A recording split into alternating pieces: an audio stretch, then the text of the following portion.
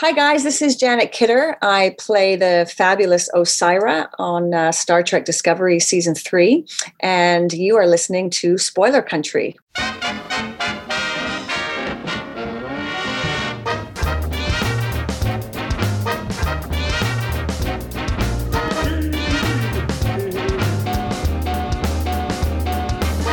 Hey, people of Earth, it's time to enter the Spoilerverse via our secret portal at the exclusive Arctic Club in beautiful downtown Seattle with our hosts, John and Kenrick and Jeff.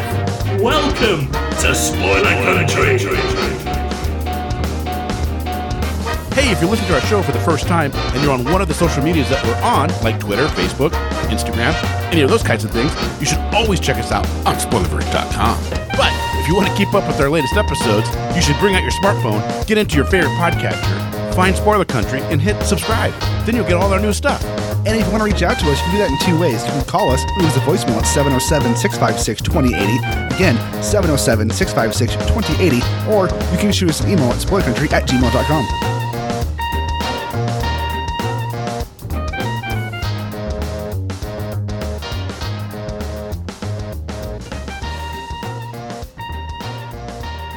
Star Trek fans and Star Wars fans, welcome back to Spoiler Country. I'm Kenrick Regan. That right there is the handsome Mr. Horsley. And today on the show, well, it's Janet Kidder, isn't it? It is, man. And she comes on, she talks with Jeff about her role as Osyraa on Star Trek Discovery and a whole bunch of more stuff. And they had So that was a loud door slam. Yeah, well, you know, the downside of doing a podcast when you have 5 kids is that inevitably sometimes kids come in. Usually I'm pretty good about them being quiet, but my 7-year-old just slammed the door. We need to get you an on-air light. On air. I know. They'd still ignore it. I mean, even when the door's locked, they still just knock loud. It's like, come on, guys. But Janet Kidder. Yeah, come on, Jeff. Star Trek Discovery. She plays Osyraa. It's a lot of fun. If you haven't watched Discovery, man, Discovery is amazing. Yeah, it's a great show. It's a great show. It's a lot of fun. You know, it's funny. I at the beginning of this podcast, I said, Star Trek watchers and Star Wars watchers why is there any kind of animosity between the two groups?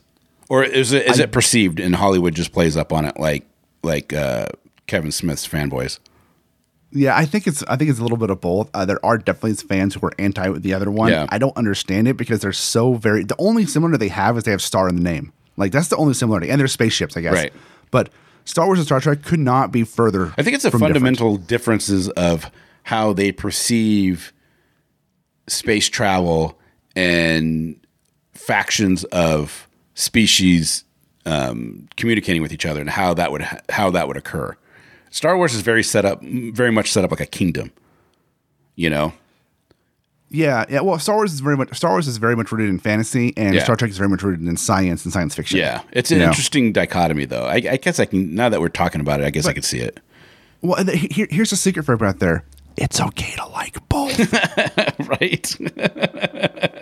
It's totally no one's going to hurt you. It's okay. It's okay. You can love Star Trek and you can love Star Wars. You can be bi. Cool. You can totally be bi for Star Wars and Star Trek. You can be bi-stars. It's okay. Bi-stars. It's fine. That's what we're going to call it. Bi-stars. That's the thing right there. Yeah. It's such a divide, but it's like, who cares? Yeah. I like them both. I like them both. I have no problem with both of them, so. There you go. This is the weirdest intro for Janet Kidder ever. Let's go ahead and get into it then. Let's do it. Listen to Janet Kidder in her own words.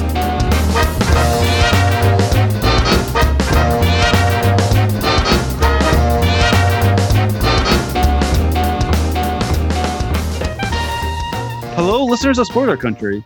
Today on the show, we have the fantastic Janet Kidder. How's it going, Ms. Kidder? Very, very well. Thank you. How are you, Jeff?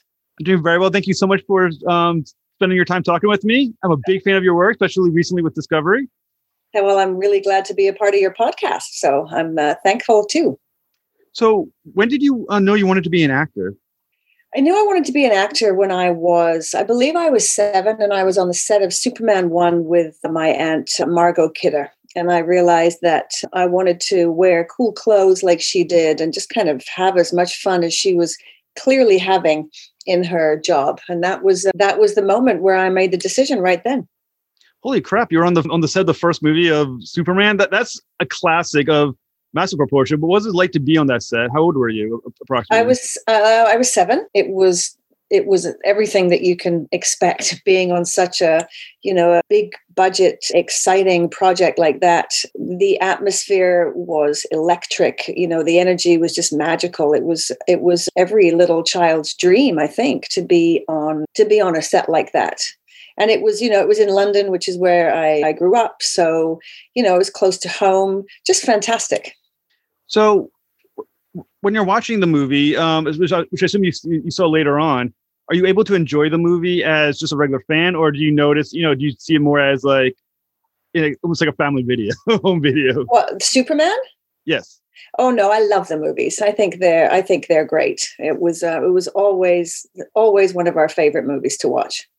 So you're on Margot Kidder. Yeah. What advice did she give you about the industry when you told her or that you were interested in getting into it? Was there anything about the craft or it as a business that kind of stuck with you? I mean, my aunt, you can ask anyone that she's ever worked with, certainly up here in Canada, that the one thing my aunt was known for was her, consummate professionalism. And that's something that she instilled in me from the very beginning, how important it was to make sure that you treat everybody on set with equal respect.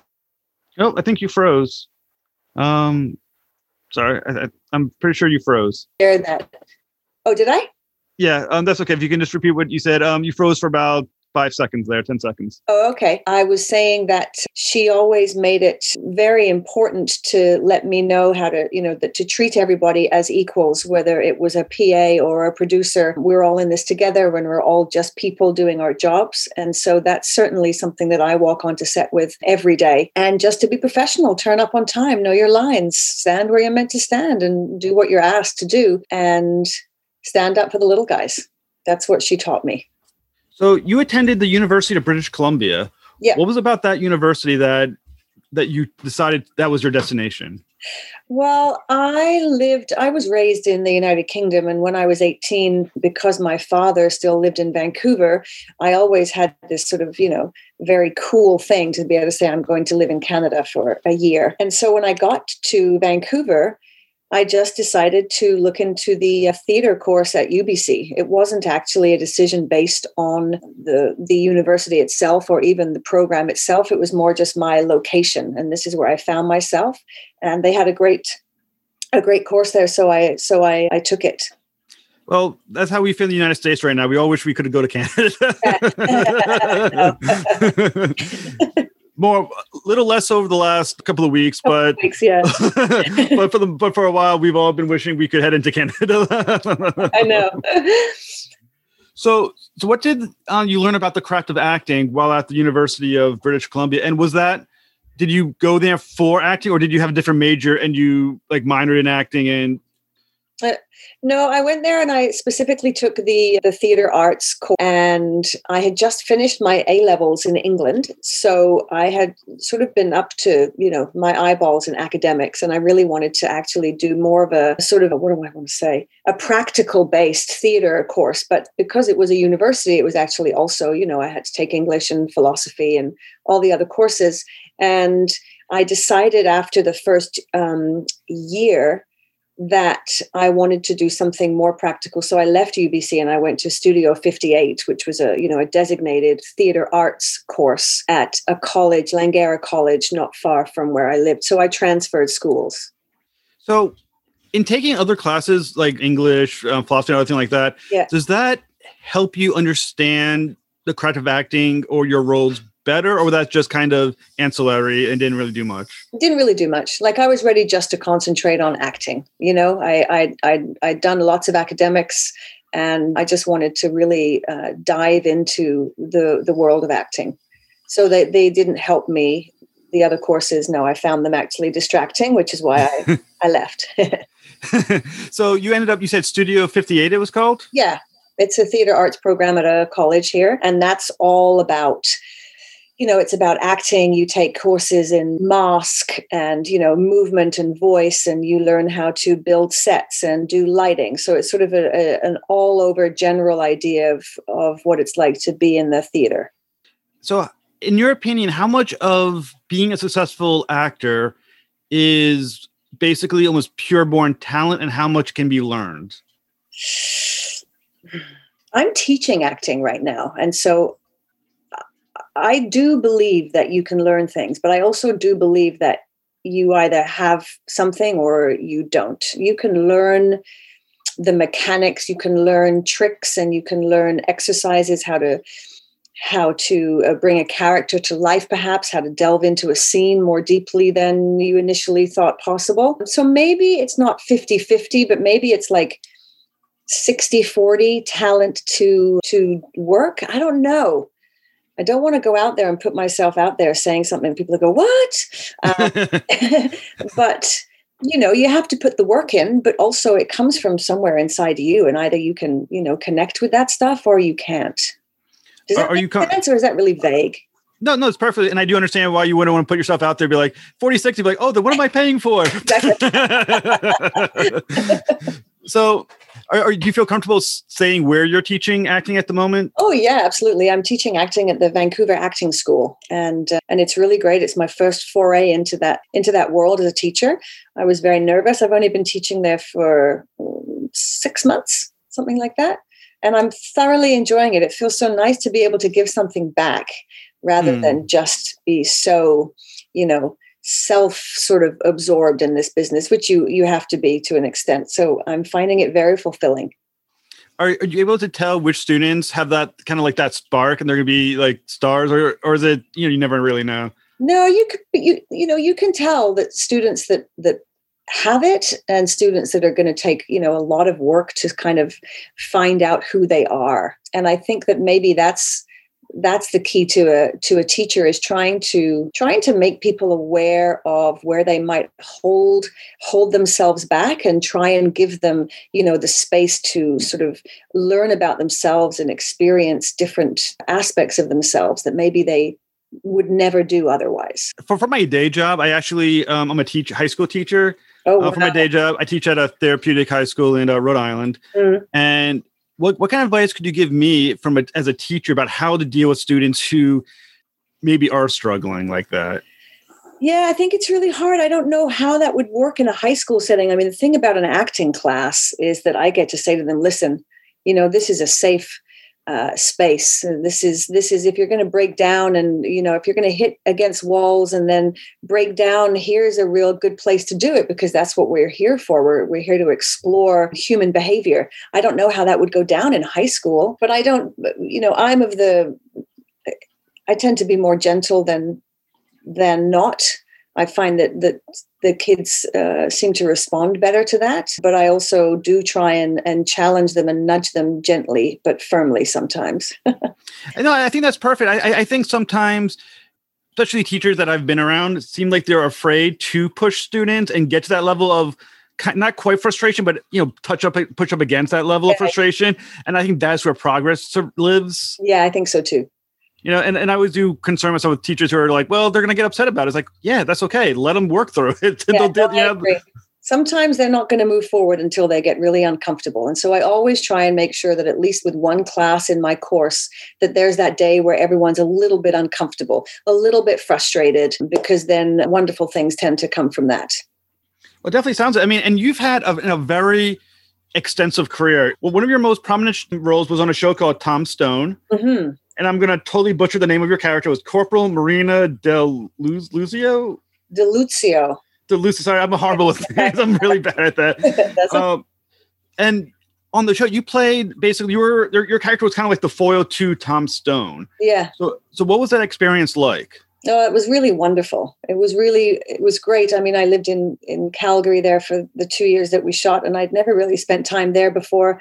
It was great to be such an integral part of a show, because then you and your immediate crew become so tight in sort of, it feels like your baby, And so I think we all really, really enjoyed it. I got to work with a dear friend of mine, Stuart Margolin, on that show. So it was it was a treasured experience for me. We had a lot of laughs, a lot of fun doing that show. It looks like that the chemistry between your characters were clear on screen. Mm-hmm. I do always wonder, how practiced is that chemistry? Well, I mean, Sorry to interrupt, Jeff. When you go into a role like that, they're going to screen test you for that specific reason. They screen test for Marina DeLucio's and for Tom Stone's or something like that to see where the chemistry really lies. And so I guess they like what they saw. I mean, you can't really manufacture that kind of chemistry, although there are times where I've heard lead actors just hate each other, but you might never know from watching them. But we had a really great rapport, Chris and I. We really enjoyed working together, and so hopefully that's what comes across. I mean, I don't know if you may know the answer to this or not, but do you where does chemistry come from? Like, is it just a way, like a timing thing? Is it a way of how you complement each other as actors? Where does that kind of resonate from?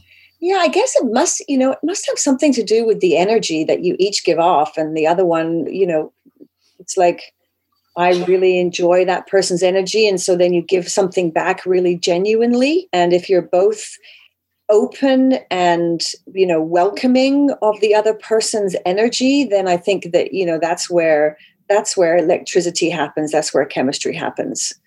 I think. I mean, obviously, I want to know. I've never been an actor, and thank God for that. I probably would be bad at it.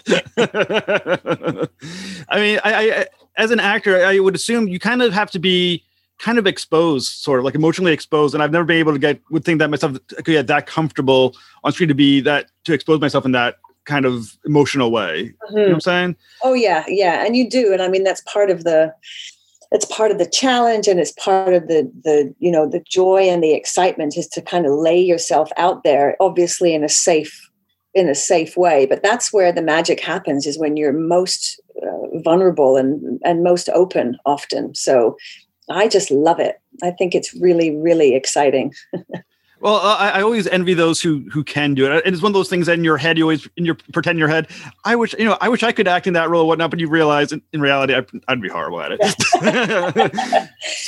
So the show Tom Stone, I was reading up a lot on it because I don't think it's available in the States, unfortunately. And I know it's credited by, I read in a lot of places, it was credited as being a distinct departure from a lot of the standard television in Canada, that it kind of had a more United States feel to it. Of course, I heard it was kind of like a Magnum PI kind of style. Yeah. And at the time when you were making it, did you realize you're making something definitely kind of special and different than what was available in Canada at the time?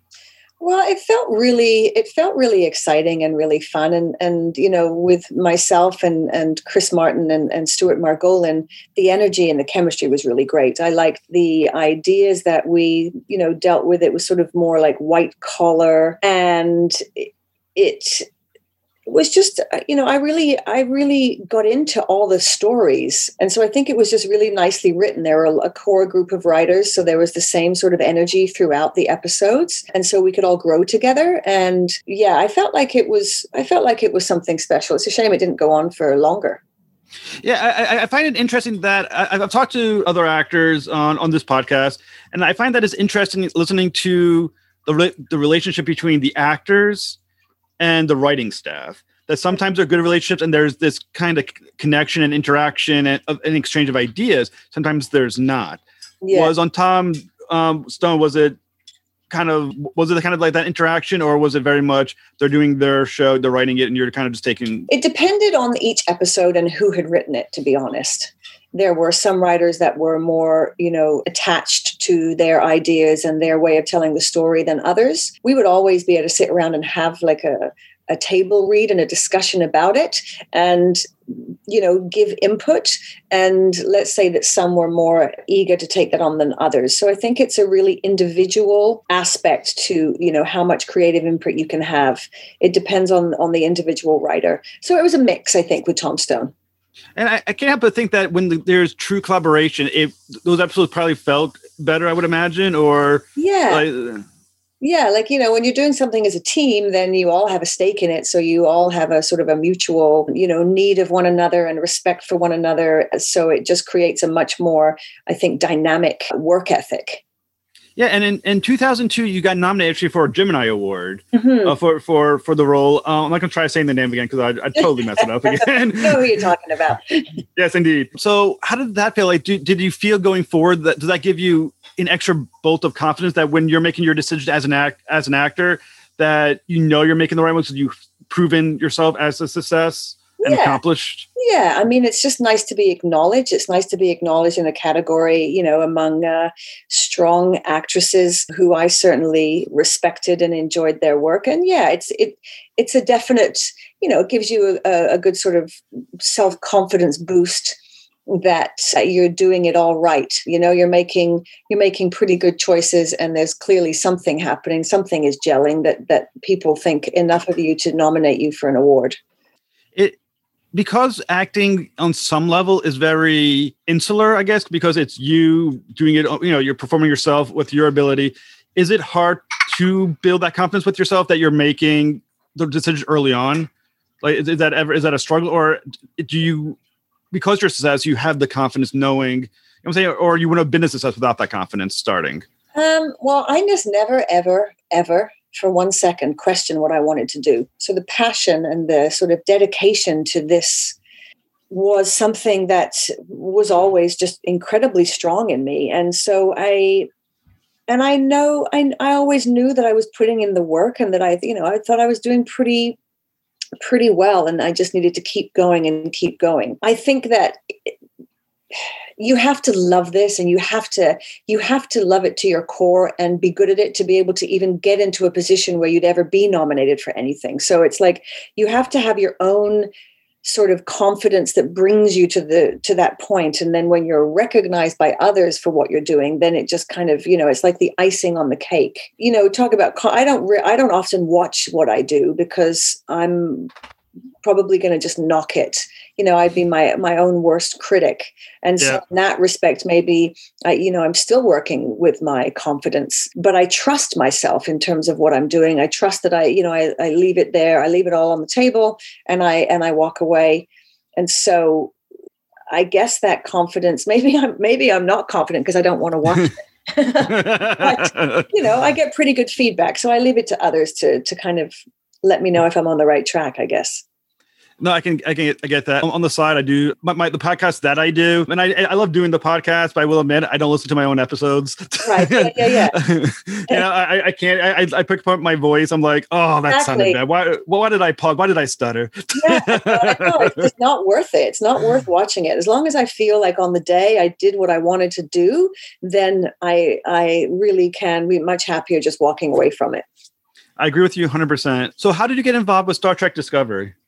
Well, it was just another audition. You know, I didn't know that it was Star Trek because they hold their cards very close to, you know, it was just a great audition for this really strong female character. And I guess they liked my audition, and then they hired me, and then I found out it was Star Trek. Did you know you were playing a villain? Oh, yeah. Well, I knew I was playing a very strong woman that didn't take any shit from anybody, certainly. So, and yeah, I think in the audition, I was contemplating poisoning somebody very high up. So yeah, I knew that it was going to be a bad girl. Well, I mean, you've had a lot of experience with sci-fi programming. You were in Continuum, Earth Final Conflict. You were in Fringe. Did those roles and dealing with, I guess, I'm sure a lot of technical jargon help you when you're working in Star Trek? Yeah, I mean, to be honest, you know, I take each gig as just like a whole separate entity. I mean, working on Arrow and seeing how they did all that, you know, all the technical stuff possibly helped me to prepare for Star Trek. But Star Trek is on a level all of its own. So it was like a brand new experience. But yeah, I guess the openness of my mind to be able to accept all the sci-fi, you know, ideas was put in place by all the work I've done before. But Star Trek was just a whole new world. It's fantastic. Well, I assume that the level of green screen for Star Trek was probably at a level not seen in a lot of the other shows as well. It'd be massive, yeah. Is it hard to act in the green screen? And, you know, I guess you had the characters with the dots on their faces, and you had to do that motion capture stuff. Yeah, you know, green screen is always really challenging because, I mean, when you see the episode and it's like we're looking at, you know, I don't know how many ships blasting each other out of the sky in front of us. That's a difficult thing to try and conjure when you're sitting there looking at, you know, an empty screen. But, you know, again, I guess if we believe we're seeing it, then you're going to believe I'm seeing it. And so that's, you know, it's all part of the art. And a lot of, I once again, an assumption, a lot of acting has to do when you're playing against somebody else, watching the facial features of that individual, for reactions. But with all that latex makeup that a lot of the actors have, do you lose a little bit of that ability to kind of play off them, or at least play off their reactions? Well, I mean, yeah, to be honest, for me, I was the one that had most of the makeup on when I was talking with Saru, the captain, he's been doing this for such a long time. Doug is such a professional that, it's almost like you're looking at someone without makeup. But for me, I got the majority of my scene was with Oded Fair, and he wasn't wearing any prosthetics. So I didn't find it that challenging to connect. No.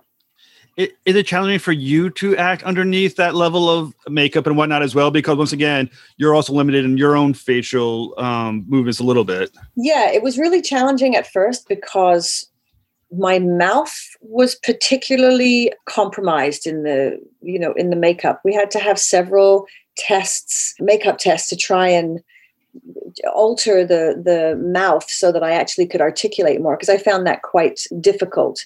But once you get used to your limitations in the makeup, then I learned to really relax and have more fun. And obviously, a lot of the focus was going to be in my eyes because they were real.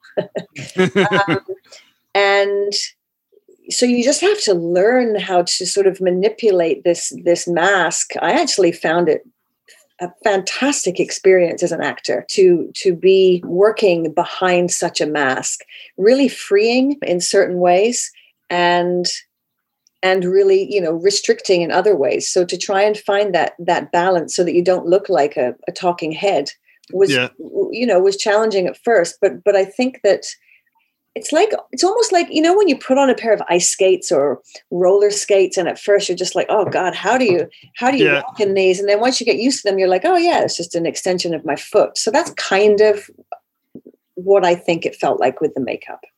Well, I mean, your performance of Osyraa was fantastic. Oh, I loved her. I mean, you were badass. You had there's a steeliness to the character that just works. I mean, it was subtle but strong. Yeah, that was great. I'm glad you thought that. I thought so too. What did, in preparing for the role, what did they tell you, especially the writers, about the character to get you into like the headspace of this character? I have to admit that I brought a lot of Osyraa to the table with me. The history of the show, the history of her race of people also, really gave me so many clues in terms of who this character was. And I think that they just liked what I did. It wasn't, we didn't have a great deal of discussion about it. It's sort of, that's how I felt the character was from the get-go.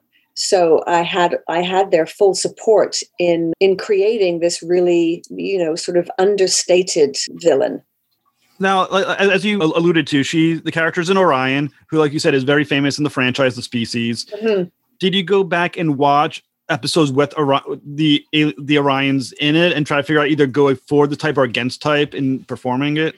I didn't do that much, if I'm honest. Like, I was more focused on, because she's in such a position of power within the species, that I wanted to know more about what got them here, what got Osyraa to this position. And then that would help me to color her as a character. I didn't look to individual green people to help me, if I'm honest. Just the race generally, the struggle that they had and where they came from. That's what helped me. Yeah, there's actually was a wonderful line that Osyraa states in Discovery. I'll just say for the listeners. You state as Osyraa, my ancestors knew that power is virtue and there's no nobility in suffering. Mm-hmm. You do what it takes to get what you need or you don't. That's to me was such a fantastic line. Mm-hmm. And you delivered it perfectly. So did that line, when you read that line, like did that further inform you about who this person was going to be, Osyraa? Yeah, absolutely. It did. I mean, she really felt strongly about what she was doing. And she felt, it didn't just come from, she wasn't doing it on a whim. Like, these are ancestors. This is like history that's embedded in this world. And so I think that she took power from her people and from their struggle. And that's what, got her where she is. Maybe she took it to a level that they would not have been thrilled by, but she was determined to put her people on the map in a real and genuine way and give them power. Were you able to, especially with a line like that, able to empathize with her a little bit? Like, I hear a lot of actors state that they have to kind of like love their character, or at least feel that their character in some way is the hero of their story on some way. Was a line like that was that a way for you to connect with your character when you heard a line like that? Yeah, absolutely. And there are sort of, I have a lot of empathy for Osyraa. I think that she's a phenomenal character. I know that she did things, her methods were, not always appreciated, but, she wasn't just like a nasty person. She had definite ideas and was wanting to, progress her people. And so all of those lines that hinted to things like that, and, her willingness to adopt the agreement where she would commit to ending slavery. She really wanted to move forward. And I feel that she did what she did because she felt that she had no choice at the time. So you think that scene when she's talking to Admiral Vance, mm-hmm. you think she was being honest about ending or merging the Emerald Chain with the Federation? You think that was an honest attempt to end the fighting, in your opinion? I do. I think it was an honest attempt to forge some kind of, union moving forward, but obviously she was not prepared to take herself out of the picture. So, a union, but very much including her, and not solely on her terms, because she acquiesced and she made concessions for the Federation. But I believe it was a genuine attempt to move forward in a whole new way. She needed them, they needed her, and I think that she thought that it could happen, but never for 1 second without her. Mm-hmm. Oh, sorry, I'm going to say, so it really, the Star Trek Discovery crew really kind of screwed everything up, didn't they? They really did. Yeah, they really did. I mean, the thing is, the Admiral Vance was like, no, you basically can't be a part of this. And so there was going to be no way forward, unfortunately. But I think that from what I've heard, people really wanted that to work. And so, yeah, I'm going to have to lay that at the feet of the crew of Discovery for... I agree with you 100% because I remember watching the episode, thinking to myself, if the crew just sits down and shuts up, they would have had a peace deal. The Emerald Chain would have been involved. Everyone's happy. No one dies. Exactly. And what would you do with Star Trek from then on? That is true. Yeah. It was bad for the Emerald Chain, but I guess great for the audience. Yeah. So you also are trained highly and skilled in Taekwondo, gymnastics, and also dance. Mm-hmm. Did you want to incorporate those elements of yourself more into your character, have more opportunities to show off those abilities? Well, I did try a lot of those stunts by myself at the end. I didn't, I did not do all of them by any means, but I certainly asked to be a part of the stunt journey, and they allowed me to do a lot of it. So yeah, I like to, if there's an opportunity for me to be able to bring in my gymnastics and, my sort of minimal martial arts experience, then I really want to, because it's so much more fun. And I totally think Osyraa got cheated. I mean, I feel like Osyraa needed to be in so many more episodes than he turned out to be. Yeah, I think there could have been. I think there could have been much more fun to be had with Osyraa.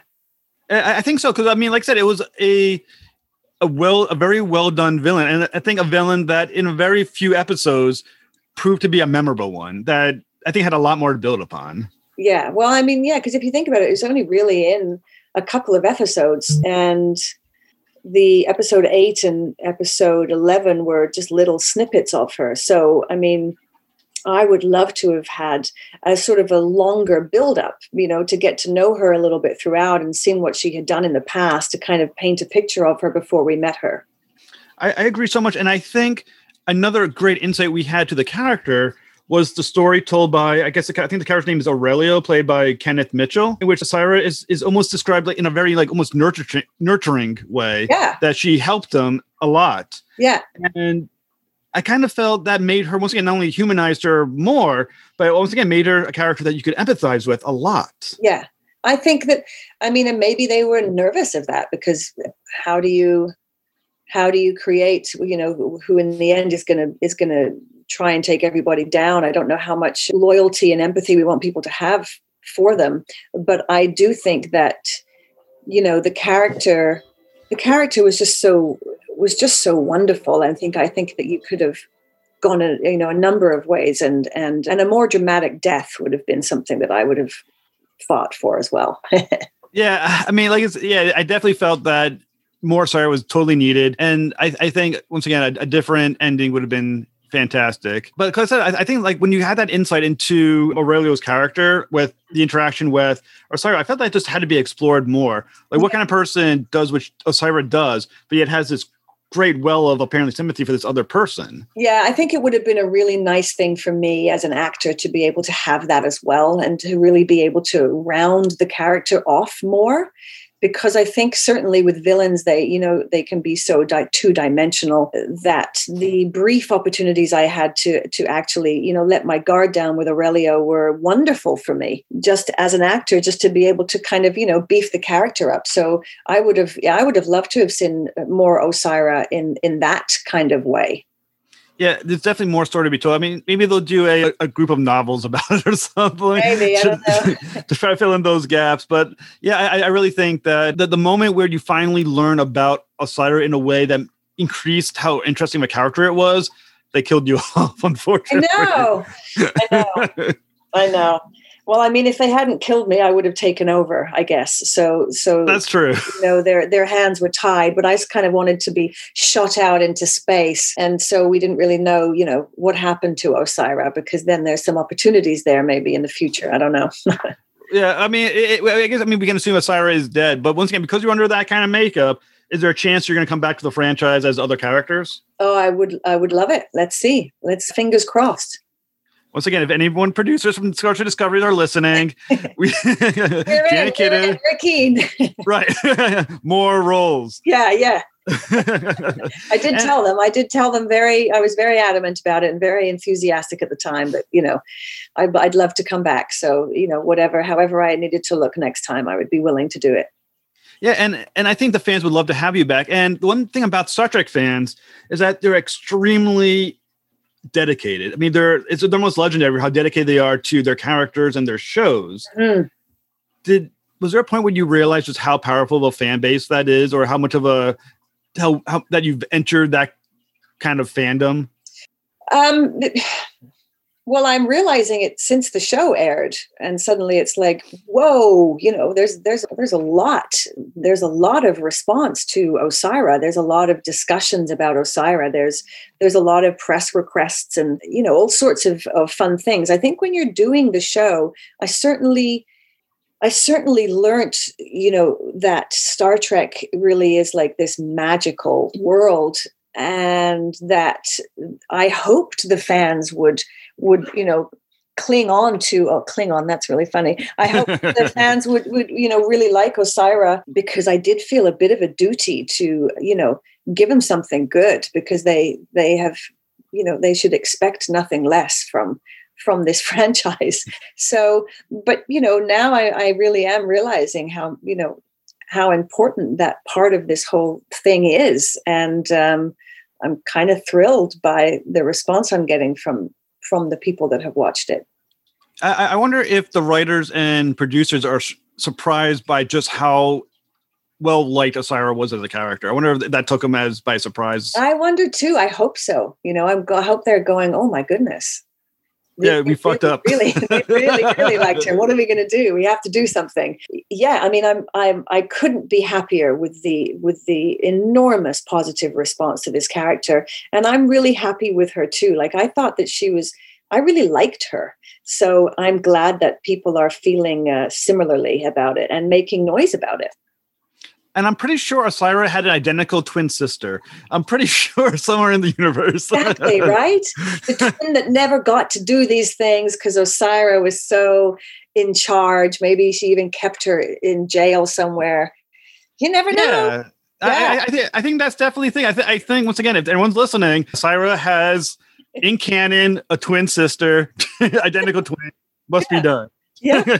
I mean, we'll just get the fans to write in and push all these things and let's see what happens. Such a wonderful production to be a part of, such an incredible energy on set, especially working with Jonathan Frakes. It was something I could do every day forever. It was just wonderful. #Osyraa twin. Yeah. So have you been doing the virtual conventions right now during the COVID time? I'm doing one next Saturday, and that's the first one thus far. And then I'm hoping to go to Las Vegas in August to do the big Star Trek convention there. So hopefully that will go ahead as planned. We'll have to see. I know it's already been canceled, or postponed several times. So fingers crossed we'll all be vaccinated by then and or most of us, and we can, do it even if it's on a smaller scale. Do you want to plug the virtual convention that you're a part of? Sure. Just give me a moment, Jeff, to... No worries. I am I have no social media life. It's a real choice for me. It's a conscious decision to not have any social media. But so that means that I'm not really up to date with all this. So hang on a second. I'm just trying to find... It's probably healthier that you don't. Well, it is for me. It really is. Here we go. So the virtual con is with Cool Waters Production, and it's the women of Star Trek, I believe. And it is myself, and I'm sorry, Jeff, that this is taking me a while. Oh, no worries. Well, actually, I'll put it in for an edit, and we'll seem like you had it right in front of you the whole time. Okay, perfect. Here it is. Okay, here it is. Ladies of Trek. It's Cool Water Productions, #inhouse/con, and #ladies of Trek in capital letters at Cool Waters Productions. And it's myself and Rachel Ankerill on the show some months back. Okay. And it's, In-House Con presents Ladies of the Star Trek universe. And that's it. Cool Water Productions. Very cool. And you're also appearing in the third season of Two Sentence Horror Story. Is that correct? An episode called Elliot? Yes, I did. So you play in that one. You play a mysterious janitor. Can you tell our listeners a little bit about Two Sentence Horror Stories? What an interesting show that was. It's a really cool kind of idea. My character is, a very supportive person who may have another agenda, that will come to see. It's a very short little episode, as they all are, but yeah, interesting. It's a really sort of another not your run-of-the-mill good person character. and surprises there behind the janitor. Well, I mean, it sounds like a very interesting episode because it has to do with a bullied trans masculine person named Elliot who's been dealing with issues of bullying and intolerance. So it just sounds like a very important episode. And was that part of the reasons why you wanted that role? Because it does deal with some kind of topical, I really like this. I like the premise of the show. It does it tackles everyday issues that are happening right now and sort of, very relevant topics. And so I liked being a part of that. Also, the character was just, again, was pretty fun to do. And I like the people involved. So it just felt like one of those, what's the word I'm looking for, Jeff? Like not honorable, not irrelevant. Yeah, like a relevant, sort of a socially, responsible thing to be a part of, if that makes sense. Oh, I agree 100%. And I was just thinking to myself that Star Trek Discovery is also a very socially relevant show. So once again, it seems like you're gravitating towards shows that do have importance beyond just entertainment value. Yeah, I think that's also a sort of a signal of the times, and there's so much more being written about stuff like that, that it's more fun to be able to be a part of something that you think it actually has a bigger message than just sort of, the right here and now. Oh, I agree with you 100%. What other projects are you working on? At the moment, I'm working on Charmed, which is, I don't know if you call it sci-fi, but it is, it's like 3 young witch sisters. Yeah, my wife loves the show. Oh, does she? Okay. Yes, I don't know anything about it except that I worked with Rupert on Man in the High Castle, so I know that he's on the show, but I don't know much more about it except that it's the 3 the three witch sisters. And that's the only there's a couple of things up in the air at the moment, but with COVID and everything, it's sort of everything's being left to the last minute right now. So I'm not going to talk about anything else. But yeah, I'm working on Charmed right now. Or is the episodes you're in already released, or is this for the season after? You know what? I don't know. I don't know if season 3's even begun. I'm so, like I said, I'm sort of keep myself very much out of the loop. I go to work, I have a blast, I come home. Well, I'll ask my wife. Like I said, she loves that show Charm. She liked the original from the 90s, and she loves the remake as well. Right. See, I remember the original from the 90s a little bit because I remember the actresses. But yeah, that's very limited knowledge at this point, I'm afraid. No, there's absolutely no worries. But I just want to thank you so much for joining me on the show. Oh, thank you. You're a fantastic guest, and I love talking about Osyraa.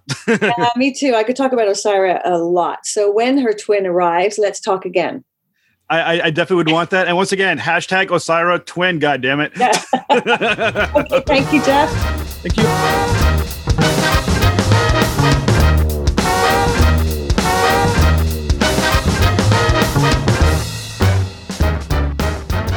And we're back. That's right. We are back.